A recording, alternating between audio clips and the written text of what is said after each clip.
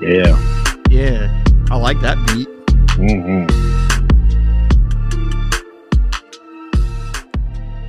Trying to get me in the mood, man. Always. Well, this is Geology on the Rocks. I'm your host, James the Geologist. And I'm Brian Baggin. And we wanted to try something out. Yes. So, cheers to you, Brian, and to our listeners. Is that? We've made it to episode 8. I mean, that deserves a clink sound of some kind. Hey, no, that wasn't it was a sound, but it was actually me clinking. Oh, that was natural. Yeah, no, that was natural. Okay. It was those mugs, nice frosty mug. Oh, yes. But like you said, we are back. We are on episode 8. You aptly named this one "Ask and You Shall Receive." I like what you did there. So this is the first episode I named. James is normally the wise one. Oh, no. Witty. No, yeah. Sometimes. Only that, like I said the last time when we were having a hard time coming up with a title, it was just a matter of, it was like, I just have to sit here and it just randomly comes to me. So, yeah. Oh, but this one's named. I don't have to do it. It made my job a lot easier. So, how have you been, sir? It's been another week. Yeah, it has. I'm you may be a little jealous of me. I'm feeling very free because all last week was something I had prepared since May. I've been working on this one project for work, and we finally had the week-long risk assessment. So last week was pretty stressful, but a risk assessment for a dam in South Central Texas, and it's complete. Damn. I now have so much off of my plate, so I'm kind of celebrating tonight with this podcast. So that was also a little selfish. I wanted to clink with you because of that. Oh, no, I get it. Yeah. So if you're in South Central Texas, you're doomed. I'm sorry. We deemed the dam. It's going to go. It's going to go. No, I'm just kidding. I can't say it. And it is not. It is fine. But yeah, I think I said which one it was. Well, maybe you're doomed if you're listening to us in South Texas. Well, my week has been a little bit opposite of that. I think all last week, it was stressful for me as well. I spent about 8 hours a day reading and writing. And after about 5 days, I looked at my computer screen and I had about 2 pages written. Oh my God. Yeah. So the thing is it was an argument paper. So we had to take a position paper. We had to take a position and we had to use these 5 texts that we've been reading through. The teacher even said that shorter papers are considerably, I guess, more difficult to articulate than long papers. Yeah. Where you can kind of build out this argument. I don't know. And then the texts we were reading were very dense, and I survived, so it ended up being 4 pages, and I successfully managed to. I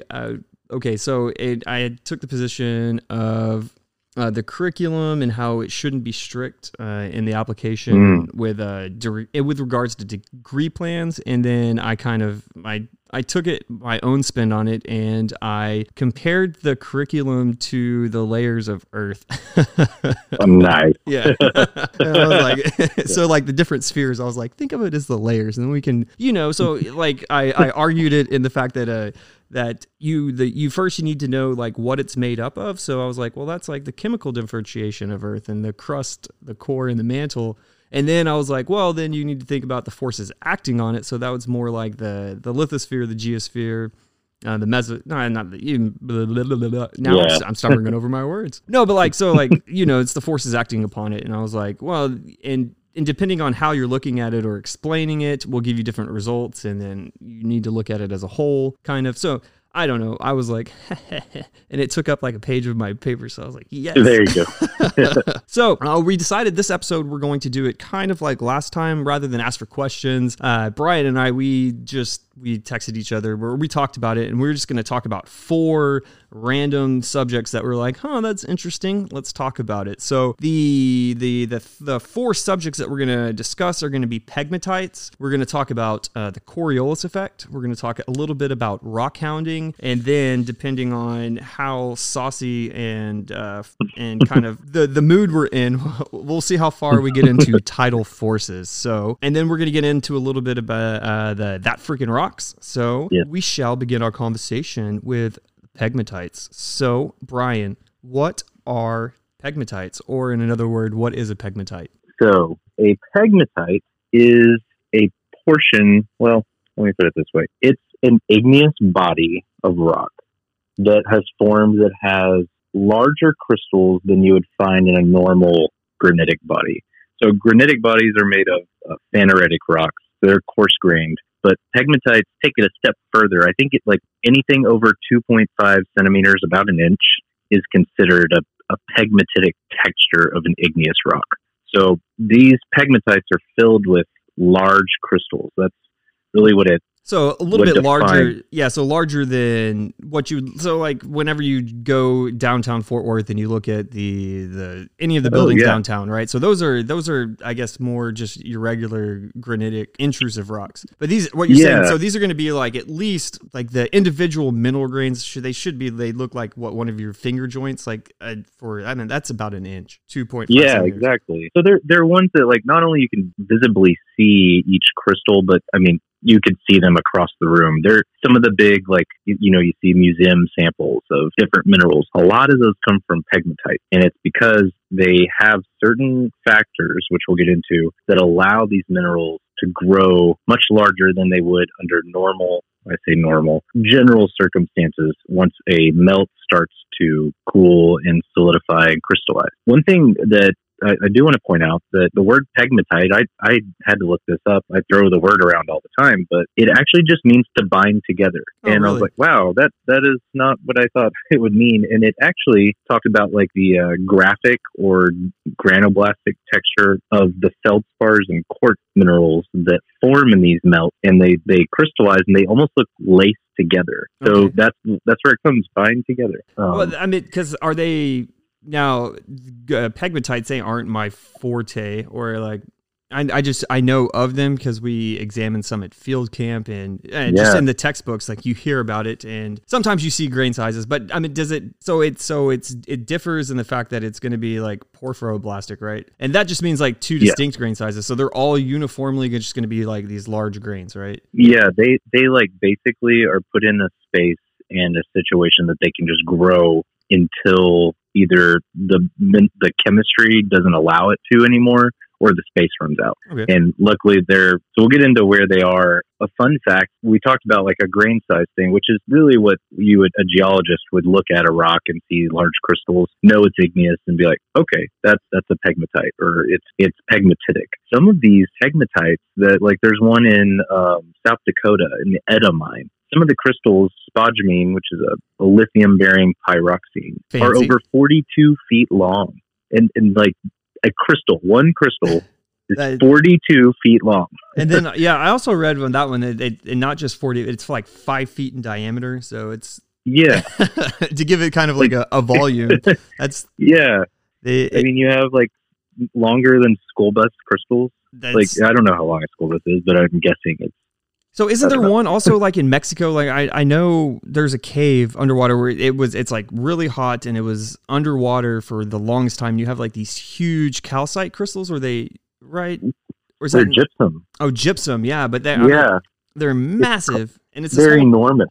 Yeah, it's like this. It looks like I don't know, we're like an ant going into a geode, right? They're freaking awesome. Yeah, you see like the pictures. I think we've both seen the same picture of this like guy, and you don't even notice the guy in the picture because he's so small compared to these gypsum crystals. So you just look like you're looking at this, I don't know, a gem in a museum, but then you realize, oh wait, that's a human. Yeah. So that is still considered pegmatitic. That's like the extreme end. But sorry, my cat is coughing. I don't know what his deal is. So if you hear something weird, it is not me doing anything strange. So but the other really nice thing is like we talked about quartz and feldspar. We've touched on this a few times in our episodes. Those are very common minerals in the Earth's crust. Basically, like what you get when you have a basic granite is you have quartz and feldspars. But what pegmatites do is they are formed and they have really large crystals, and it's not formed due to just a slow rate of crystallization. It's because this usually is like the last stages of magma crystallization, and it finds its ways in fractures or like along margins of other granitic bodies that have cooled and have created tension cracks. So this other magma, the late magma, will come in, and the water is inherently in most magmas. But minerals, like the ones we've talked about, silicates, we've talked about bowens, those other than like hornblende and like your micas, don't really want to have water in their structure. So water gets continuously pushed out and back into the melt. What happens is the water, along with incompatible elements and trace elements, gets super saturated in the melt. And at these last stages is where the pegmatites form. And so because it's superheated, it also takes a while to cool, but it allows these various minerals to grow that you normally wouldn't find in a granitic melt. And it's because they can like some of these have ions, like the incompatible ions that are super saturated in this are like boron, beryllium, strontium, barium, all the rare earths, zirconium, niobium, lithium, thorium. Those are generally what you'd find in these. And so they're going to have these really complex structures. All sorts of other cations can be in different spaces in them, and water is a component of this. So you're at the end of the rope, at the end of these magma chains, that you have the last thing to cool is going to have just this exotic suite of minerals. And that really, they're my favorite thing about geology, is that like I want to find cool, pretty stuff. And like, that really, yeah. And that's where you like there are other things like metamorphism can do this, and metasomatism and like hydrothermal systems. But pegmatites are where it's at. That's kind of where it begins in my head. So yeah, so I mean, like it's with that water, right? So you alluded to it earlier, due to that low viscosity. I mean, like, and it's able to flow throughout the system, but increasing the ion migration, right? So you're constantly that it's taking these ions from the other place, but it's allowing these crystals to grow really large, and then at the end of it, then you get not what minerals that you typically get, like your plain old quartzes, right? Yeah, you're totally right. So when the water's like superheated and it allows that magma to stay heated, all the ions are like excited, and so like I had in my notes, like I look at my notes sometime, and I'm like, why did I write that? It's ridiculous. And I was like, think of it as mating. So I thought of like these like primal humans just like, oh my God, I gotta find a mate like now. Yeah. And that's what happens is these ions move around so freely and quickly because they're heated. So when things are like, you can see that when like you boil water, right? Like you see things moving around a lot more easily. And the lower viscosity of water compared to a normal granitic melt, which we talked about our love of the word viscosity on a few episodes ago. Normally, a felsic melt, a high quartz melt, which is usually a granitic melt, is very viscous, so it doesn't flow very well. But the water in this case makes it low viscosity, and so what happens is the crystals can form relatively immediately, and they start forming throughout the entire process of cooling. And that's why you have these elongated, really beautiful prismatic crystals. So there's like I feel like there's not a lot of people that realize like below the surface there's an abundance of water. I think there's in a lot of these there's a lot of groundwater. So and then also that water kind of acts as an insulator too. So it allows it to stay. It cools it even slower than a normal magma chamber, right? Yeah. Or am I crazy in that? Okay. No, you're right, because it's part of the magma. Like you don't have a heavily contrasting temp change. So these things are already like, usually they're buried below surface. I mean, obviously they are, but I don't know how deep. So they already have some heat component, but the water that's in the melt is going to allow that superheating to happen. Whereas a water table somewhere else that like a granitic melt might just interact with, or like we talked about like pillow basalts. That caused those things to cool really quickly and rapidly, and there was no more melt to come out. And so this is almost the opposite of that. Water is playing a different role, and it's allowing these beautiful things to happen. So we've talked about what makes this so different. I've talked about a lot of various minerals, and I'm sure someone out there listening somewhere has seen or heard or owns like tourmaline jewelry. And that's one of the more complicated minerals that occur in these pegmatites. Usually if you have pegmatite, you have tourmaline growing. And it's a boron silicate. So boron is not usually readily available in a granitic melt. You may see trace tourmaline inside of other crystals of like quartz or whatever, but for the most part, they're going to form in these pegmatites or metamorphic rocks. And because of all the different elements that get pushed out of the melt and they're suspended in this heated water, they start crystallizing. And so you can have all these crazy colors of tourmaline. I like the watermelon tourmaline where it's like green to pink. It's so awesome. I know. And that's actually the variety of how do you say that? Elbite? I don't know how to, it's really, yeah. But it's a sodic tourmaline. And what happens is that has a solid solution series, like we've talked about with like the feldspars, right? Like you can have all different chemical compositions on like a sodium to calcium solid solution series. So you have different percentages of both of those cations. That forms with the magnesium. And so then you have these trace elements that come in and they will color these. So iron really is a big player in all the different colors you see out there of tourmaline. And I'll get on quartz in a minute. I promise I won't go too long on this, but really, so you'll have like your super saturated melt with iron that's been pushed out, that's been carried in this water, and you'll have the black tourmaline, which is schorl. God, that's such a weird. It's like a rural schorl. Yeah, maybe that's what we should. And I'm sure that's someone's name. I was about to make fun of it, but I'm sure it's someone's name. Because really, like, if you find a mineral and it's a new mineral, you can name it whatever you want, and everyone's got a huge ego, so they just name it after themselves. Usually is what happens. But I don't. Sorry, schorl. A rural schorl. Rural schorl. But yeah, so like you'll have this iron, and it forms just solid black tourmaline. And as you go down through time with this pegmatite cooling, iron will start being depleted. And that's where iron will still be a trace element in like other tourmalines, like in dicholite. Just beautiful bright blue indicolite, a bright blue form of tourmaline. And it starts changing it just because iron's in there as a trace element interacting with the boron silicate chemical structure. And so you have all these others. There's red rubellite tourmaline. That's caused by manganese contaminant. Green is chrome. And so what happens is you start down this line of like depleting the melt till you are basically left with almost a clear tourmaline crystal. And those are going to form at the center of this pegmatite, because as the pegmatite cools, it's going to cool along the fracture walls. So you're in this fracture, right? Like however big it might be, it might be like 8 feet, whatever.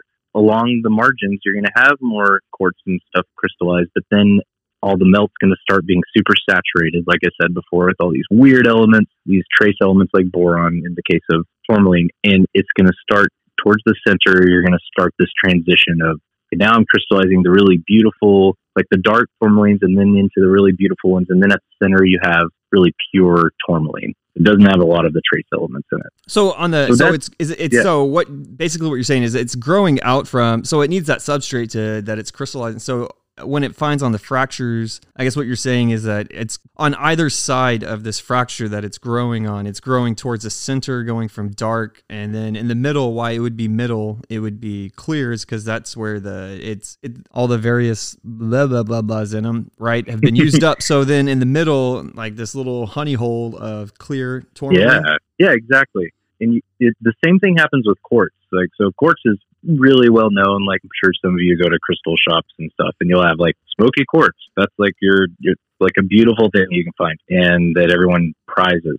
That's the same thing. It's iron rich quartz, and when that's a trace element, because we know that quartz's formula is SiO2, but little trace elements of iron will fit its way into that structure under the right temperature conditions, like in a pegmatite. And so also, like I forgot to mention about that, is other like liquid phases of things can get trapped in crystals and change the colors I like those. What you see. Well, I like I don't know, when you can actually have like with the phantoms inside quartz crystals where you have like little, where you have like water, or you can even have petroleum trapped up in these. Yeah, exactly. And that's like milky quartz and some like late end smoky quartz. So as iron starts to get depleted, it may trap some of those things. Like in the pegmatites, you can trap gases and liquids in there, and it causes that transition into milky quartz, which is like the next stage after iron gets like mostly used up by these quartz, tourmalines and biotites. The biotites can grow very large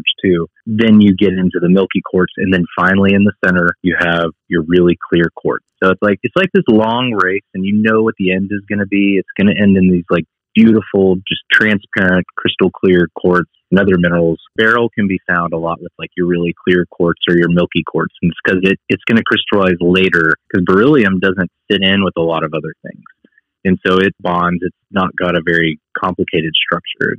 It's got beryllium, aluminum, silica, and some oxygen and water. So it's going to form there at last stages. It's so incompatible that it stays in the melt until the very end, and that's where you get your aquamarines, your emeralds, and all that will come out. Yeah, beryl. That's my birthstone. Is it really? Oh no, I guess aquamarine. But that's beryl, right? Well, yeah, that's beryl. Yeah. And emerald is beryl. It is. Yeah.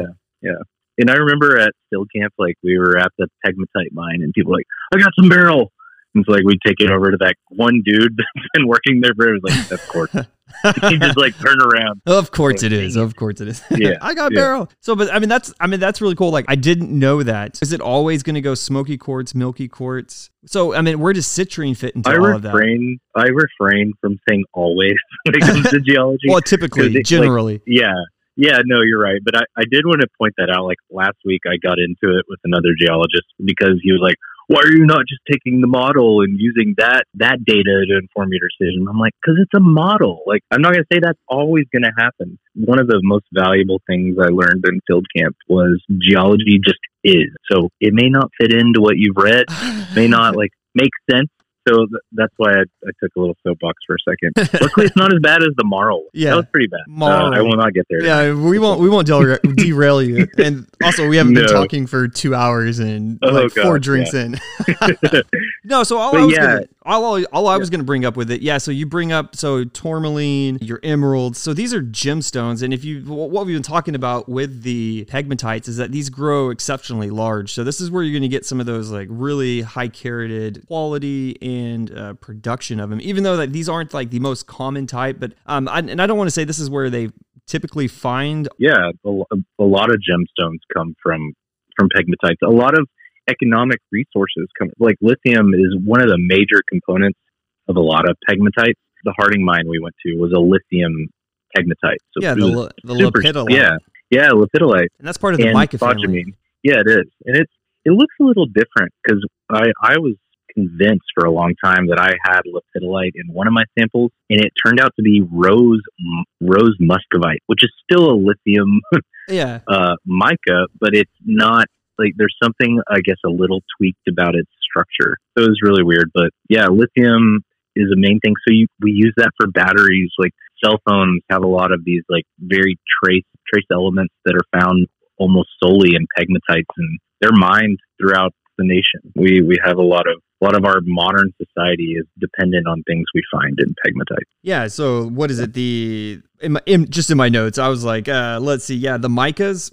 Like, so we were just talking about lepidolite and the lithium in it. That's part of the mica family, but they're also used in components to make a lot of the electronic devices. And if you think of in your computers or even just anything that has the circuit boards and then optical filters. There you go. Thank you, pegmatite, for being so weird. They are weird. Dang it. Which one is it? Like, I'm just going to shoot for it. Oh, I picked it right. There's my sound effect. Yeah.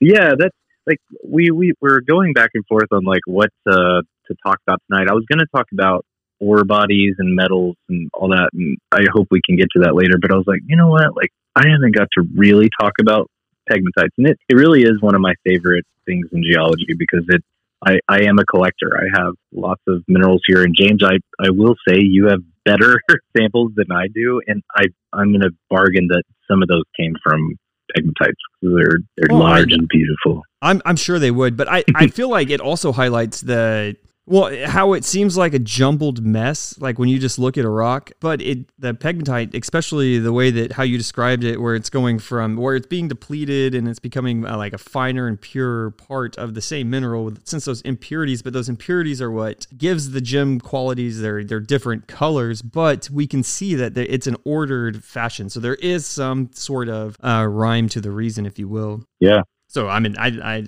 not just. Oh, the typical reduction of it's just rocks. Yeah. Yeah. And so I'll point out, like, we're going to talk about rock hounding later, but we have these pegmatites in Texas. And for those listening are like, well, I just got limestone on my property. Yeah, you probably do just have limestone, but we have the Llano Uplift, which is a huge granitic body that cooled well below the surface long ago. But it happened like you had these fissures open up and melt that was super saturated around the Llano area in Texas, created these other pegmatites. And we were talking about like crystal sizes. Some of these, like you were talking about if you walk around downtown Fort Worth, you can see all like the pink buildings and all the, like, it's a granitic slabs on these buildings. I moved to downtown recently and I was walking by and I saw these like 4-inch orthoclase. Well, I guess they're probably microclean, but anyways, they, yeah, I'm not going to get into that. They were like 4 inches long. And I was like, what the heck is going on here? So I'm looking like a freak standing there. Like I'm pushing this stroller and I'm like, my eye is like in the wall and I'm just staring at it like, why is it like this? And like, then I'm like studying the rest of the melt and I realized that it was probably part of the initial stages of being a pegmatite. So it like started accreting some things from the wall of the margin, the chilled margin, and bringing it into the melt. Just a fun story. We'll get into the rock counting stuff later where you can find pretty stuff in Texas, but that's pegmatite. Oh, I like pegmatites. Yeah. So I think nice. No, I wish we had more hard rock geology around the area to diversify us, because when you do get into the rock handling, you'll see we'll talk about the fossils and that's and let's not diminish the fact that it's just fossils, right? But it would be nice to find your occasional, I don't know, copper blah, blah, blah, blah, blah, blah, mineral somewhere.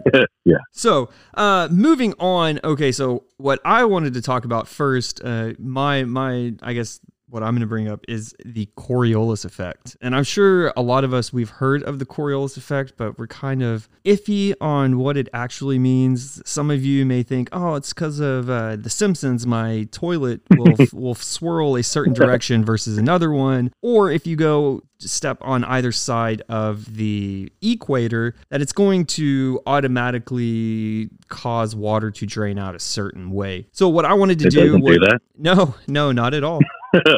No, you have people at the equator that will sort of, like, I guess as a ploy to get money from tourists, that they're like, oh, okay, well, watch, it spins this way. Now let's go step on the other side of the equator and it's going to randomly just start spinning the other way. No, so what's happening there is they are cleverly inducing some sort of vorticity to it to cause it to do that. Because like grading the slope or something. Yeah, the effect at the equator is, I guess it's not as pronounced as it would be at the poles. Mm-hmm. So just by definition of the Coriolis effect, so it's basically just any type of effect, or it's not any type, it is an effect whereby a mass moving in a rotating system is going to experience this force that's acting perpendicular to the direction of the motion and to the axis of the rotation. So we'll unpack that, okay? On the Earth, the effects tends to deflect objects to the right in the northern hemisphere and to the left in the southern hemisphere. Think of hurricanes, or we think of tornadoes. They have a counterclockwise direction to them, right? Yeah. Yeah. So maybe. Yeah, no, they do. So they spin counterclockwise, and the way and why they do that is due to the Coriolis effect. So this idea of this phenomenon is it's going to affect weather patterns. It affects ocean currents and even air travel. In the simplest of simple explanations, I wrote this in my notes. Exactly, simplest of simple explanations. Since the Earth is round, right? So we think about the roundness of Earth, and the equator is going to be it's a lot larger of an area. Earth is not a round object; it's more of a spheroid. So it bulges at the center. So it's moving faster. That's the key thing, is that it's moving faster than at the poles. If you take a windmill, if you will, or those wind turbines, you know what I'm talking about, Brian. Out if you go anywhere where those huge things, right? So they're spinning around. So they have all the birds. Yeah. I'm sorry. Oh, we didn't even say. Did you vote? I did vote. Yeah, I voted too. Okay, so we hope all of you out there, y'all need to get out there and vote. And please. we don't have to be political. Yeah. So so the windmills. Think about it. Okay, each one of those blades, on the three blades, so they're spinning with respect to one another. They're spinning with the same angular velocity, but at the center, it doesn't have to move as much around. As you go outwards to the outside, the amount of distance that it has to travel is a lot greater. So it has to cover a greater distance. Yeah, because like mass times acceleration, right? Like so you like for force. So you have this large body, you need more acceleration to keep that force up to where the other one is, like down closer to the center. Am I thinking of that right? I'm not sure about now you derailed me, Brian. I don't know what I'm talking about anymore. Sorry. I was throwing in a tiny physics point and it didn't work. Maybe it worked. We don't know. Maybe.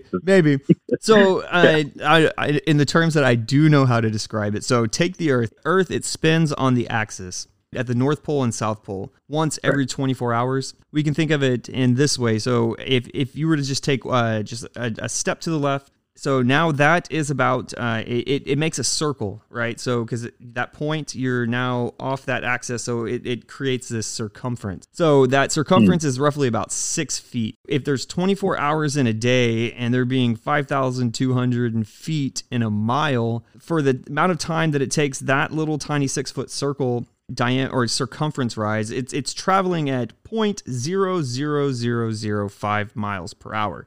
So that's just if you were just to take a step off from the pole. Right now, travel down to the equator.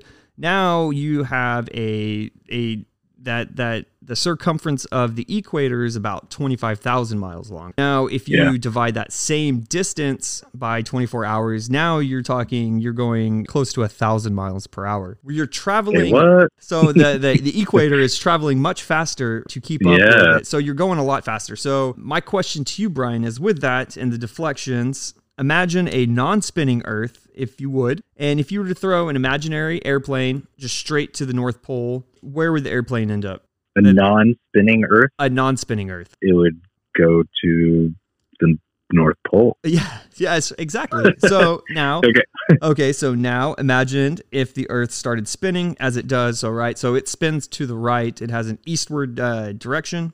If it was a wind, it'd be westerly, but. Oh God, yeah. It's I messed that up last week. I truly messed that up last week. With what? They were like, "Hey, what's like?" We were trying to just determine fetch of lake wave interaction over a dam. I was like, "Oh yeah, it's in a southeasterly." Like I was southeasterly, and they're like, "What?" I was like, "Well, yeah, it's like going that." And they're like, "No, are you sure?" I was like, "Oh my God!" Like I just muted myself for a couple of seconds, and I was like, "The wind is a westerly," and I just shut up. Like after that, it's counterintuitive. Yeah, no. Yeah. So if people don't know, if a wind is blowing towards the north, you would call it a south wind because it's coming from the south. Right. Yeah. So it's counterintuitive. So so the Earth starts spinning like it does now. So if you were to take an airplane and throw it north, like you would imagine from Texas, and you were to throw it to the North Pole, where would it end up? Probably along. So I would assume that it would end up like on the east coast of the U.S. Exactly. And that is because you are going faster from where you throw it, and you're throwing it to somewhere that it's going slower. So it's going to have this deflection to the right. Actually, so there's actually two reasons for this phenomenon. So first, it's the Earth rotates eastward. So I mean, we've said that, right? So and the second, tangential velocity of a point on Earth is a function of latitude. So those great circles going up and down. Mm-hmm. So we can also think of this as like if you were to shoot a cannon northward from the point on the equator, the projectile would land to the east of its due north path. So this variation would occur because of the projectile was moving eastward faster at the equator than was its target further north. I'm trying not to talk fast and be clearer and more articulate. So similarly, if the weapon were fired toward the equator from the North Pole, the projectile would again land to the right of its true path, right? So it's shooting from somewhere slower that's going faster, and it's going to deflect it to the right. So in this case, the target area would have moved eastward before the shell reached it because its greater eastward velocity. And exactly similar displacement occurs if the projectile is fired in any direction. This has implications when we think of surface currents. So I don't know if we really need to get into all of this. So just think of, but it does. So it has it's due to that deflection of the wind. And then, so how this is all interrelated is that whenever you have this wind blow across the surface of ocean water, it creates this friction and it brings this water along. So it has implications in your upwelling and your replacement of nutrients. I know we've talked about that when we talked about sediments and how what is the word I'm looking for? the organisms, the phytoplankton, where they're getting their nutrients is due to that deflection of the water. And that's due to the Coriolis effect. So just briefly, if you were to think we didn't even talk about like how the wind pattern even gets set up. So the atmospheric component of it, you have at the equators. No, we've talked about this, right? Where at the equators it gets warm and the water or the hot air rises. It's a low pressure. It's an area of low pressure. And then at your 30-degree latitudes, you have the subsidence of the air and it creates these high pressure. And then at 60 degrees, the same thing. There's a low pressure, and then at 90 degrees at the poles, there's another high pressure. If air moves from areas of high pressure to low pressure, so you start getting these. This is how we get the trade winds. The easterlies start forming at the equator. Is due from at the 60-degree latitudes going to 90 degrees. Right, it's going southward, so it deflects to the right, and on Earth, it's going to produce an easterly wind. That wind is going to the left. So from the 60 degrees going up to the 30 degrees, so that's high pressure going to that low pressure zone. So then you start getting that westerly movement of wind and it goes that way. But anyway, so what this actually does in terms of surface currents is that it creates up these gyres. You have 5 of them. So you have the North Pacific, South Pacific, North Atlantic, South Atlantic, and you have the Indian Ocean. You have these subtropical gyres that set up, and it creates this surface water or surface currents. And you have these bounding currents on the east and west, and then you have the equatorial currents, and then you have these western currents at the top. Anyways, and then it creates up this Ekman spiral. We're not going to get into it because I feel like we're not talking about the damn Coriolis effect. So anyways, imagine a boat that gets lost out in the middle of the ocean. So it would be nice to know how these currents are going, where they're going, which way they're going to blow, because even in these currents that are going, you get this deflection of the water too that deflects to the right, and then you get this piling up. Think of, why do you think the Gulf Stream in the Atlantic Ocean is one of the fastest currents in the world? I don't know. I'm just thinking of like the landform that exists all the way up from the equator. It kind of creates this conduit for that. I don't know. I would think that it's because it's bounded by land on two sides that it would, in close proximity, that it would do that. I don't know. It has everything to do with the Coriolis effect. It's called they call it the Western intensification. So imagine if you were to just draw a line with an arrow going to the left, one going up, one going to the right and one going down. Well, you still have to, so that's these little gyres that make these circles, but you're still having this right deflection due to the piling up of the water and just the Coriolis effect itself moving the center of this body of water that's piling up water due to gravity and whatnot. It's pushing it out more on the western boundaries of ocean basins, and it creates these really strong currents going up. And basically that's, in essence, in short, in this brief mini talk that we're having, it's why you have the Gulf Stream that's so strong. But it takes all that warm water up to, England and Europe and keeps it kind of warm. Well, we get battered by hurricanes quite a bit on our Gulf Coast. I mean, the Coriolis effect has to have an effect on that, right? Okay, so it has an effect. So it doesn't have an effect on the hurricane itself. How it affects the way that it turns is, again, so the bottom part, the portion of that storm that is closer to the equator is traveling faster than the portions higher up. So okay, yeah. So we know that hurricanes, they are these intense areas of low pressure. At the center is low pressure, and then you have high pressure all around it. If you're having that air move into this area of low pressure, if it's coming from the equator north, it's going to deflect to the right. Now, if you have that portion of the storm that the Earth is rotating slower, it kind of is lagging behind that low, so it deflects to the right. If that makes sense. Oh, so now you have two opposite. Yeah. So you have two opposite arrows. This overall net movement of this deflection to the right is what gives it that overall counterclockwise spin. Interesting. Amazing. Yeah. So you're like the sky god. No. Yep. I'm done with that. Where I've beaten that one with the dead horse. That it's really hard. Like, I feel like this. I mean, I've at least heard that term like since I was a kid, Coriolis effect. I have not really even understood what it. I still don't fully understand it, and I feel like people are still trying to understand its impacts. Like, think about bird migration, like insect migration, like moths and stuff. Like, I feel like they may not like inherently know and be able to calculate the effects, but maybe they're tuned in with it. I mean, they have to be able to tell. Like, if you're flying from Alaska down to like Southern California, you're a goose. Wouldn't you have to plan that out? Like, I don't know if they're engineered that way. Well, I mean, I feel like with that, it's just the deflection of the wind. I know a lot of these animals, don't they have something like magnetic where they can orientate themselves like magnetically with north? So it's like a constant thing. So just like us, we can't tell that we're traveling at plus 1,000 miles an hour, right? No. Like so maybe they're not in tune with that, but it just seems like it's another component of our Earth that further complicates things. Yeah. So I mean, it deflects the wind, and like in turn, it would really deflect anything not anchored to the Earth, right? Like any object. Are we? I mean, it could. I mean, well, no, but like if we're like a small, like a saltated, like a sediment piece, right? Like,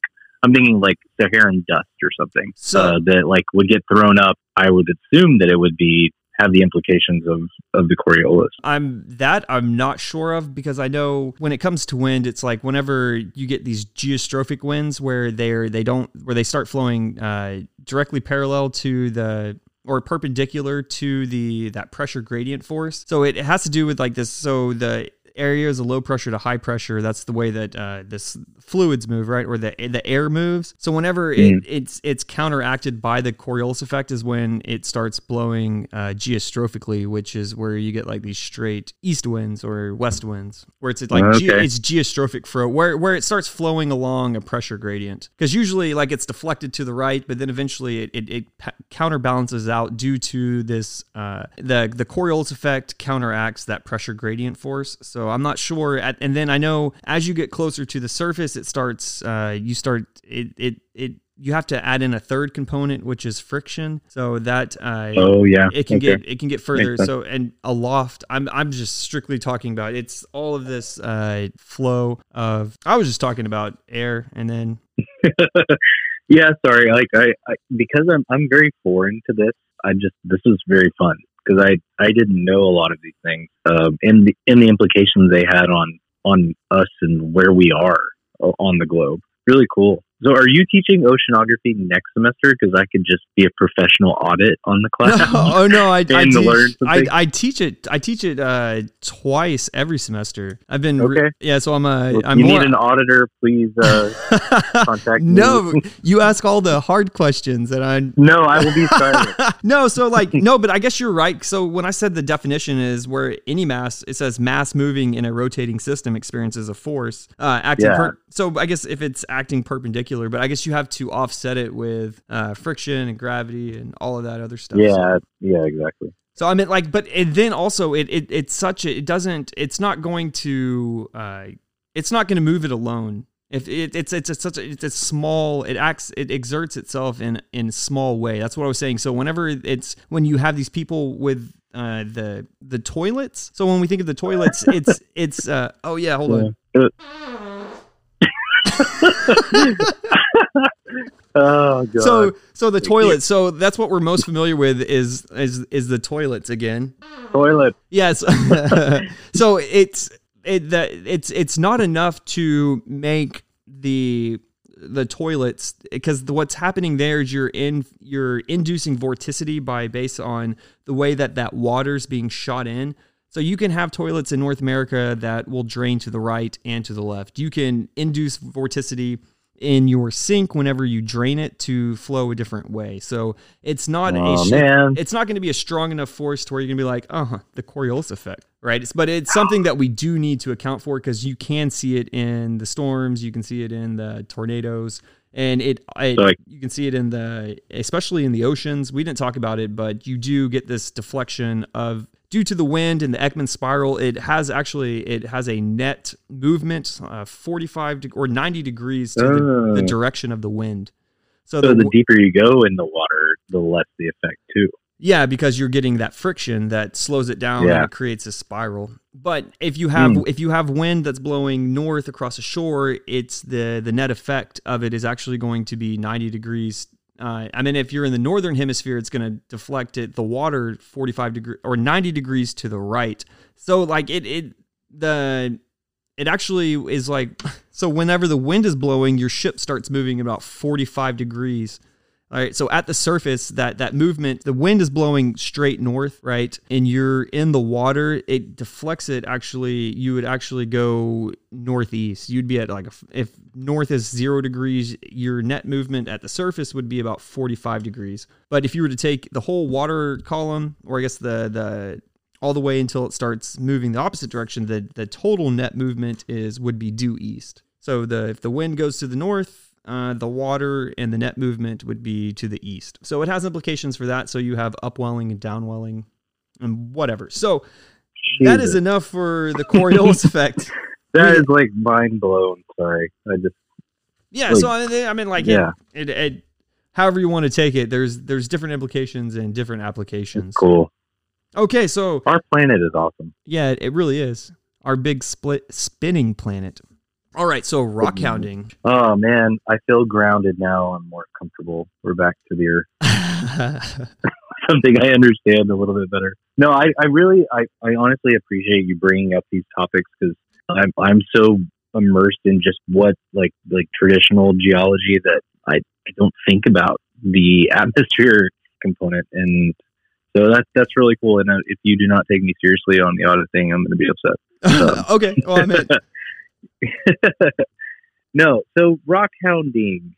I didn't even put this in the notes, but what is rock hounding, James? How would you describe rock hounding? I would say it is a group of enthusiasts that like to go to these. They try to find, or I don't know if they really compete against each other, but I know that they're very secretive whenever they find a good spot. But it's these enthusiasts that go out and look for rocks and minerals and fossils, right? Yeah. So, like, are we like basically stamp collectors? Is that like a glorified thing? Well, I mean, I guess it's any kind of like enthusiast, like collector Yeah. type person, but it's just a little bit more involved. But I think, would you classify all rock hounds as geologists, or are all geologists rock hounds? I feel like at the surface that question is simple, but if I really got into it, I could say, well, everybody is a geologist if they care about what the earth is made of and they take time to learn a little bit about it. Okay, maybe, but no.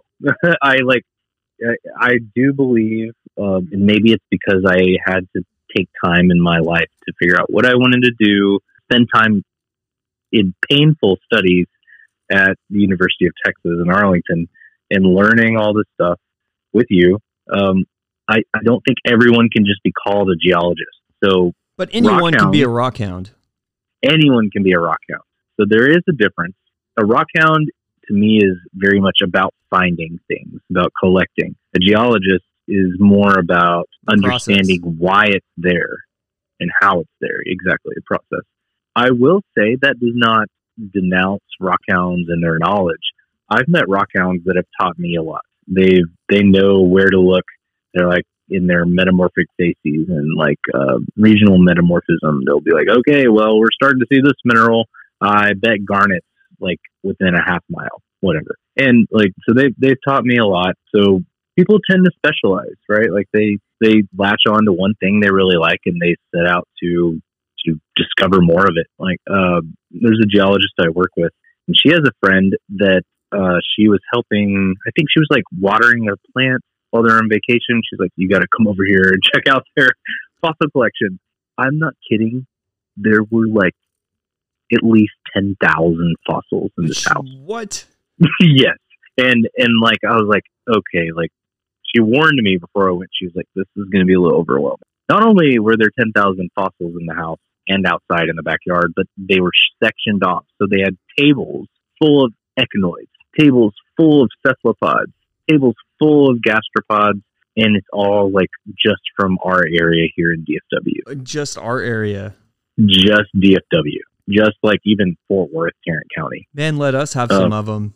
That's what and she's told this person that. She said, hey, like you're collecting so much that you either need to donate the stuff to a museum and stop, or like start being a guide and letting other people take part. Because I kid you not, man, like I walked in, I was like, okay, like there's not even a place to live a normal life in this house. There's not, like, I'm not kidding. The entire thing is filled with tables. It is their primary residence, and they, I don't know. Well, I mean, good on them though. I mean, I'm sure they have some good samples in there. Cause I mean, anything that I've done in the area, I've found very few. Like we'll get into it. So anyway, so Brian, let me ask you, speaking of that, so can I go rock hounding in my area? You absolutely can. Yes. Woo! Yes. And you know that, but that was a great question to ask, because there's people that I know that listen to our podcast and that are from this area, and they're like, oh, well, look, where do you find these stuff? I'm like, I just literally walk out my door. I may drive 5 minutes, or I may just walk down to the river, the Trinity, and you look in our bedrock. So our levees are obviously man-made, whatever. But if you find a natural cut of rock, that is usually like in this area, like would you say like early Cretaceous, like early to mid Cretaceous? I would say that's a fair assessment. Yeah. Yeah. And you can find a plethora of shallow water, so shallow marine fossils. So I'd say probably like 10 meters or less of water. So we're like pretty close to like the shore, but you're not going to find a lot of, I haven't found a lot of reef fossils, like so much of. No, you don't. I haven't. Yeah. No, like the corals. I've never or any found of that? coral up here. No, and no. I don't think it is. Yeah, and maybe. I think that, and maybe we're off by like an order of magnitude on the depth. Maybe we're more like 100 meters or so. How big was the Great Western Seaway?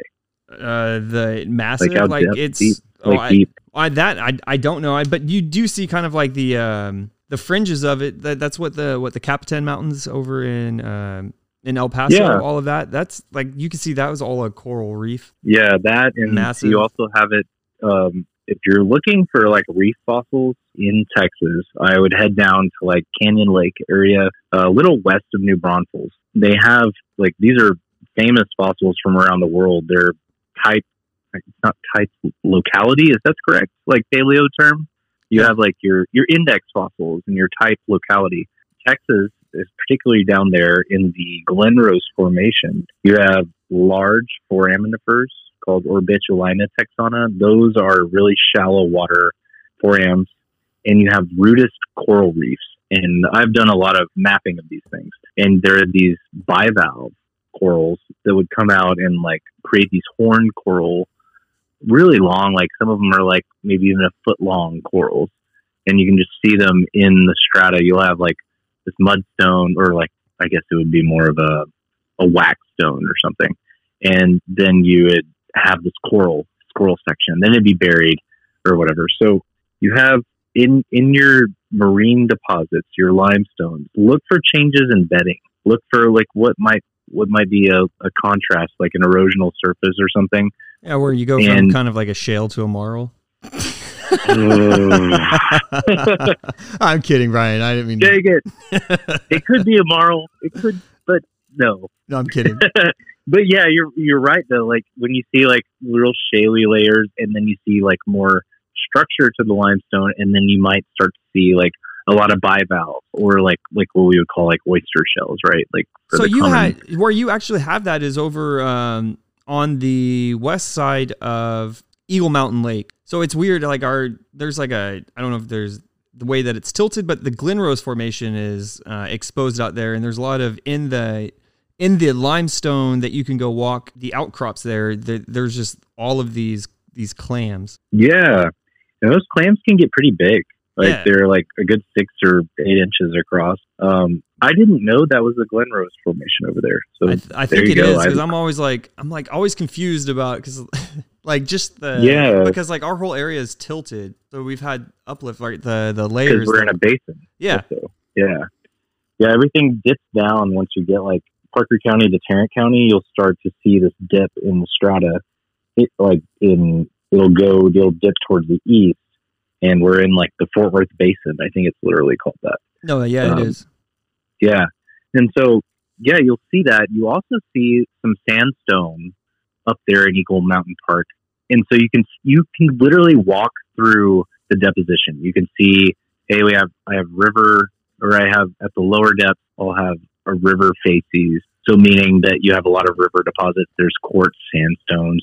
And then as you go up, you have the more like chalky limestones, and then you have the fossil reef, which maybe it's not a reef limestone, but you have the mollusks. Yeah, they're all over the place. But that's so. I mean, like, but it's so strange. Like, even in such a small area, you get such this vastly amount. Because I was going to say, one of my students, they told me about this. I need to take you to Brian, because I found this ammonite that you can see, because most of the crap that you find at Benbrook Spillway, most of that stuff there is it lacks any kind of, like, I guess, I don't know what's the word I'm looking for, like clarity. It like all the structure, it seems like it's been eroded away and just filled in with this muddy kind of chalky. It's more like a cast at that point almost. Yeah, but like, so my students, they told me about this place in this river, because they're doing some sort of construction, but I got a ammonite from there, and you can see it, like the shell of it. You can see the sutures of it. Oh wow! And I was like, oh my! So once I started cleaning it off, I was like, oh my goodness! And not only that, they were what is it, the Macaster? Which one is the one that, I mean, these things, I went in the middle of the summer and it was humid, and I felt like I was going to die. I could only take about like 5 of them because they were so big. Like they weighed like 40 pounds, 50 pounds. And you're trying to carry them through this riverbed and then up. Yeah, I don't know. I remember like almost feeling like I was going to die picking these things up. But I'll send you a picture of it. Dude, they were freaking amazing. We need to go there, and when it's not cold outside. Yeah, I agree. Like, that's pretty cool, because the large ammonites that I found, the big cephalopods, they are mainly in like a shale. So that's an important thing also, is after it's been buried for a long time, it depends on what rock type it is. Like if you have a more massive limestone, or if you have a shaly limestone or shale, a calcareous shale, it's going to start, like, as it gets pressure on it, right, from being buried for so long with other sediments. Then when it gets lifted off, the overburden pressure is relieved, and so you're going to have rebound. And so rebound is going to occur massively on the bedding plane of whatever rock type that is. And a shale, like a lot of the spillways that I go to downstream of the actual engineered structure, is shale. And it'll break even the fossils along that because it's been possibly recrystallized over time. And so that those crystals will grow along bedding planes. And so it was probably like a 2-foot in diameter cephalopod that I took out of Granger Dam spillway. I was so proud. I completely was like, I'm not really working right now. I'm just digging up fossils, but I didn't care. And no one else cared because they're like, oh my God, that's amazing. And I picked it up and it just shattered. Oh my goodness. I know. After like all that time. So like, yeah, you can find a lot of cool stuff near calcareous shales, but be very careful. Don't try to just trim the bottom of the fossil. Trim out a good section of the shale. No, yeah. Preserve your fossil. Because another one at Benbrook Spillway, not on the right one, the main one, but if you go off to that left side where the little bit unbeaten path, like I found this awesome ammonite as well. And like you were saying, it was like the shaly portions, and I dug all around it. And then, I mean, it had the ridges, the cast had the ridges, but it was nothing like the one I was talking about earlier where you can actually see the sutures on like the substrate. But you could see the individual chambers of this ammonite, and then I pull it out, and then it legit just crumbled like like baked powder. And I was like, oh my God, I'm the only one in the world except for that ammonite that knew that ammonite was ever a thing. Yeah. And now it's completely gone. It'll be washed away in the next rain cycle. Gosh. So that's a good place. That's where I go. So every time I've stopped getting or looking for anything other than the sand dollars, the echinoids, the little sea urchins. Yes. That's all. Whenever I go to Benbrook Spillway, that's all I look for now. I think I'm up to like 150 in total. Oh my gosh! Wow. And you can find really ornate ones there with like little like bumps all over them that are like the actual. No, yeah, I have a few of those where you can see where the spicules used to be on. Yeah, it's so crazy. Benbrook's a really good spot. Mustang Park is another place. So there's a small creek that's been cut there, and if you go in there, like I was doing a geochem study there, and I was with this environmental engineer, and he was like, "All right, yeah, I guess we're about done." And I was like, "No, we're not. Come with me." And so we went down in this creek. He's like, I can't believe you get to do this. Like, this is so awesome. I'm like, yeah, like, this is like why I don't take a lunch so that I can just goof off for the rest of the day and look at fossils. Yeah. But yeah, like Mustang Park is a huge place for echinoids. So I'm sure you've been there, but no, I haven't. Where's Mustang Park? I think that one, if I'm thinking right, is on the southeast side of the lake. Like if you're looking, I'm trying to think, like if you're looking downstream, it'd be on the right side of the dam, like around the corner. But there's also one on the extreme south side. There's a creek down there that also has lots of echinoids. Benbrook, yeah, like I think that's the Goodland Limestone Formation, and that's just filled with these things. Early Cretaceous, I think it's like maybe it's Aptian or Albian age. I always get I feel like whatever report you get to will also give you a different name of all the different. Like I feel like they're all like I've heard the Goodland Limestone, the Fort Worth Limestone. Oh yeah, because I know. Well, they have like, so the way we define it, like in the government, is that we look at the Goodland, and it's based on not only like stratigraphically and fossil assemblages, but on strength. You can also tell where the strata changes. So we typically put the Goodland down below where the Duck Creek and Fort Worth are. In the Kiamichis also, all those can kind of be undivided, but Goodland is separate. Okay. Than those, yeah. Awesome. So it's complicated. If you're a young geologist trying to make sense of Fort Worth and Dallas, it can get a little weird because we're all dealing with marine to like shallow marine deltaic formations. It's hard. And but that also leads us to where you were saying earlier that we mainly have, like in North Texas, just rock hounding is going to be mainly fossils, with the exception of the Woodbine Formation. Yeah, you can find some of that calcium sulfate. Exactly. The selenite gypsum. you'll go pay a pretty dollar for that at a crystal shop, or you could just go to Grapevine Lake or in Arlington and look in the shale beds, and you'll see this stuff that's just littered all over the place.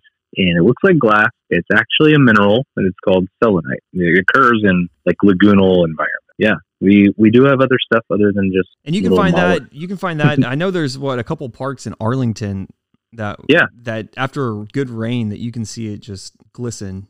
Yeah, it's pretty cool. So rock hounding, other stuff in Texas. One of the big things I want to talk about was back to pegmatites, because we have them here. We have them in the big Llano area of Texas, which is basically the center of Texas. You have this big uplift. Enchanted Rock is part of that. If you've never been there, I really recommend going. It's this granitic laccolith, part of the larger batholith. God. Did we already go through those? I think no, we did. Because I remember okay. I was like, oh man, yeah, I'm not going to go there yet. It's an igneous intrusion body. Yeah. But the pegmatites occur at the margins as before, or in fractures. And they'll be either pegmatitic dikes or they'll occur on the edges. And in Mason, I am going to be planning a trip there next year. And if you want to go, you can go with me. Can do let's do a podcast from out there. Oh, gosh. Yes. That would be amazing. Yeah. You go out there and you can go on multiple ranches have this in Mason. You can find topaz, and not just any like regular clear topaz. It's Texas topaz, world famous topaz. Yeah, and it's blue. I'm not sure. I'm guessing iron has something to do with that. Potentially sodium can do a blue color. Like sodalite is a blue mineral that's sodic, and it usually infiltrates what? Hey Brian, I got a question for you. Oh God. What do you call a fish that's made up of 2 sodium ions? I don't know. I know it's going to be something terrible. It's a tuna fish. Wow.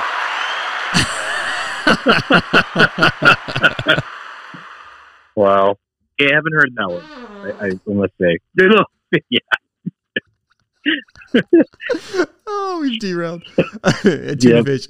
Yeah, no. So, like, can't you also find the topaz? I know Mason is good for that. Some like in some parts of the Brazos, or is that part of it that goes down? Am I crazy? I would think that would be too far north, but if you can find topaz there, that would be interesting to compare the two. But that topaz, because it's pretty durable, could travel a very long way. So. But I don't know. It wouldn't. Yeah, okay, never mind. It could be coming from like Oklahoma. Yeah, like they have some pegmatites up there too. So it could be traveling a long way and be sedimentary at that point. But this topaz is in the rock mass, in the pegmatitic body, and it occurs with really beautiful, large emerald green fluorites. And so I probably didn't mention this earlier. At the end of pegmatitic magma, you'll have fluorine-rich fluids, and so that's where you'll get your fluoroapatites, your fluorites, and those will go into where like there's cavities in the pegmatite mass, and I think it's called like mareolytic, cavity bearing. Okay. Mareolytic pegmatites. And so you'll have these cavities that are filled in. You can tell that they kind of grew in this one selective space. But you can find fluorite, you can find zircon, smoky quartz, cats that are meowing in the background, that too. But yeah, all of those. We can find beautiful stuff in Texas without driving down to Mexico. Just watch out for rattlesnakes. Yeah, no, because I've heard like whenever I'm at a rock shop and they're like, oh, fluorite from Mexico, like the location Mexico. Yeah, yeah. So you can find that stuff. I'm actually planning somewhat of a rock hounding trip, combining with a family vacation coming up in November. I'm going to go to the Diamond Mine in Arkansas, and then I'm also going to go look for some really nice smoky quartz up there. Nice. Yeah. And never mind. Maybe. What am I talking about? Oh, bauxite. There's a place called Bauxite in Arkansas. Go find that limonite. Oh, gosh.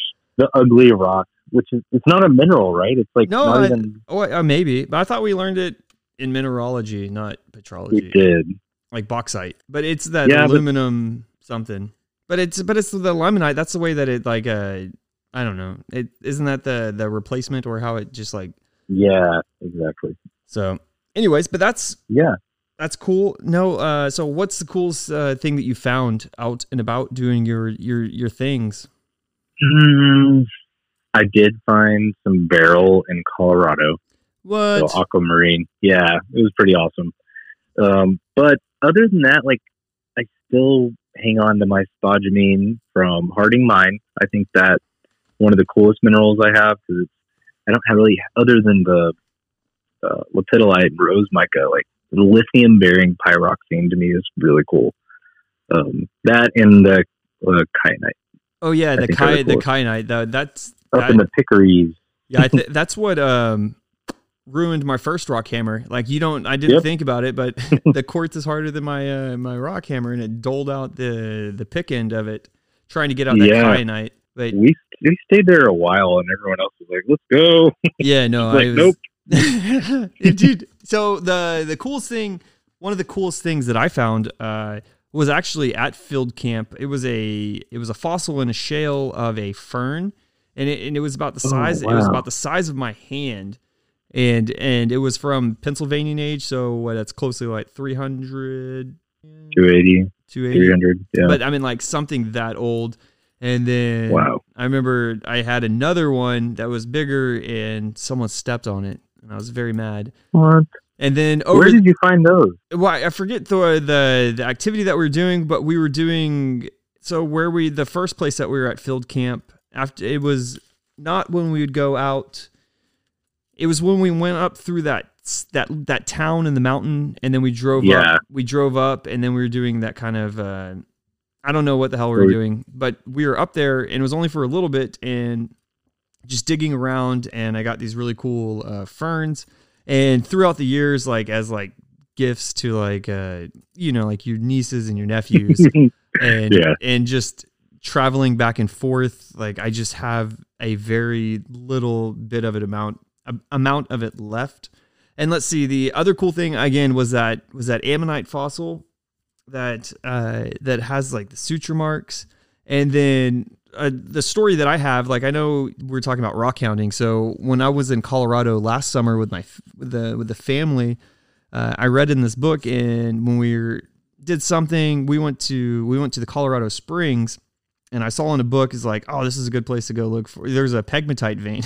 So I was like, so I was just like, they're like, it's off mile marker, blah, blah, blah, in blah, blah, blah. So I just started driving, and then I started driving. And so about 2 hours, I don't know if it was 2 hours, but it was about an hour and a half that everyone was like, what are you doing? And I'm like, I'll know it when I see it. I'll know it when I see it. Right. So then we just keep driving, and I'm like, was that it? Yeah. So then I'm like, okay, keep in mind this spot. So then we started driving into like a state park, and I was like, maybe if we get to the base of this mountain, and apparently humans are terrible at judges of like how far things are away. So then I just started driving into the state park, and like, I'm never getting to the base of this mountain. So then I drive back, and I found some micas that were probably, I don't know, 9 inches. Wow. Kind of like pretty big, but they were so weathered and crumbly. So, I mean, it wasn't worth it. Like all that, but it was, I don't know, right at the edge of like, it seemed like there was metamorphism, and then there was like this pegmatite, kind of like vein. Yeah. Which could have occurred from the pegmatite. Yeah. No. Yeah. Like the thermal alteration. Like, but anyway, so that's my Colorado rock hounding. I just mainly stick here. I take people. I usually have my class like whenever I teach historical geology, is that we'll go out to Benbrook, and then I'll have them find at least like 5 different fossils, and like 10 in total, but at least 5 different types of organisms, because that's not too terribly difficult to do out there. And then the other place that's really cool, I think, is Mineral Wells, because I think once you start going west, there's like a fault line, and then you're into much older strata than you are here, and it's different. And then you can find, I found at the western, the mineral wells, like I found like what is it, the Spiriferida, that really ornate type of brachiopod that was really cool. And then those are beautiful. And then I thought I found I thought I found a trilobite, but it ended up being like some kind of like, I don't know, like seed pod. After I was like, this is a trilobite, and I held on to it for like 6 months, but then I started looking at it, I'm like, this is like a plant seed. Yeah, dude, I've done that. I'm obsessed over a fossil until I can figure out what it is. I'm like, I have no idea, and I'm going through the literature. I'm like on forums on Reddit, like, what the hell is this? I'm not a paleontologist. Like, it's fun. So it is. If anyone, like, honestly, like, hit us up on our Instagram, like, if you have questions on places to go, or whatever, and we can. I mean, I'm down to be a guide on a little hike or whatever. So no, that'd be cool too. Like, what if we did? I don't know if it's really feasible if it's cold, but maybe just do like, because this thing that I have, we can go do a podcast anywhere as long, and I have power in the runner. We can go out there and do just a multi-part podcast. Sounds good. But speaking of, we might run short. How about we call it quits right here, Brian? And then we could do like another like mini episode that could maybe include That Freaking Rocks. I will record it because I do have that thing. So excellent. So we might have to skip that one just for the sake of of everything. Yeah. And then it will give us more of because again, so I feel like when we do these ones, everyone out there, we're a little bit less scripted, and we'll just but I feel like it's fun. I always have fun doing this. Yeah. It's just a little bit more, I guess, more all over the place and stretches our brains. So we're like, I don't know what, huh? This is more of the natural Brian and James conversation that even had the conception of this podcast. Like, we would just get together at shows or at a house and a beer and it usually chatting geology. Yeah. So well then let's do that. We could do maybe another episode this week since you're less stressed out. Yeah, I'm down. Let's do it. And then we can catch up on episodes. Oh, shoot. I'm trying to get to where we can do this. So anyways, we appreciate all of the listeners out there that do give us you give us the opportunity to invade your earballs, and hopefully you learn something, and then hopefully eventually you get to the point where you can tell when we are BSing and when we're not. Yes. I'm your host, as always, James the Geologist. And I'm Brian Baggin. And we cheers you for listening. I got it, Brian. So, until next time. You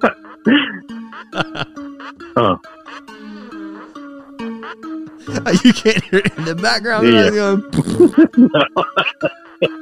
I can now.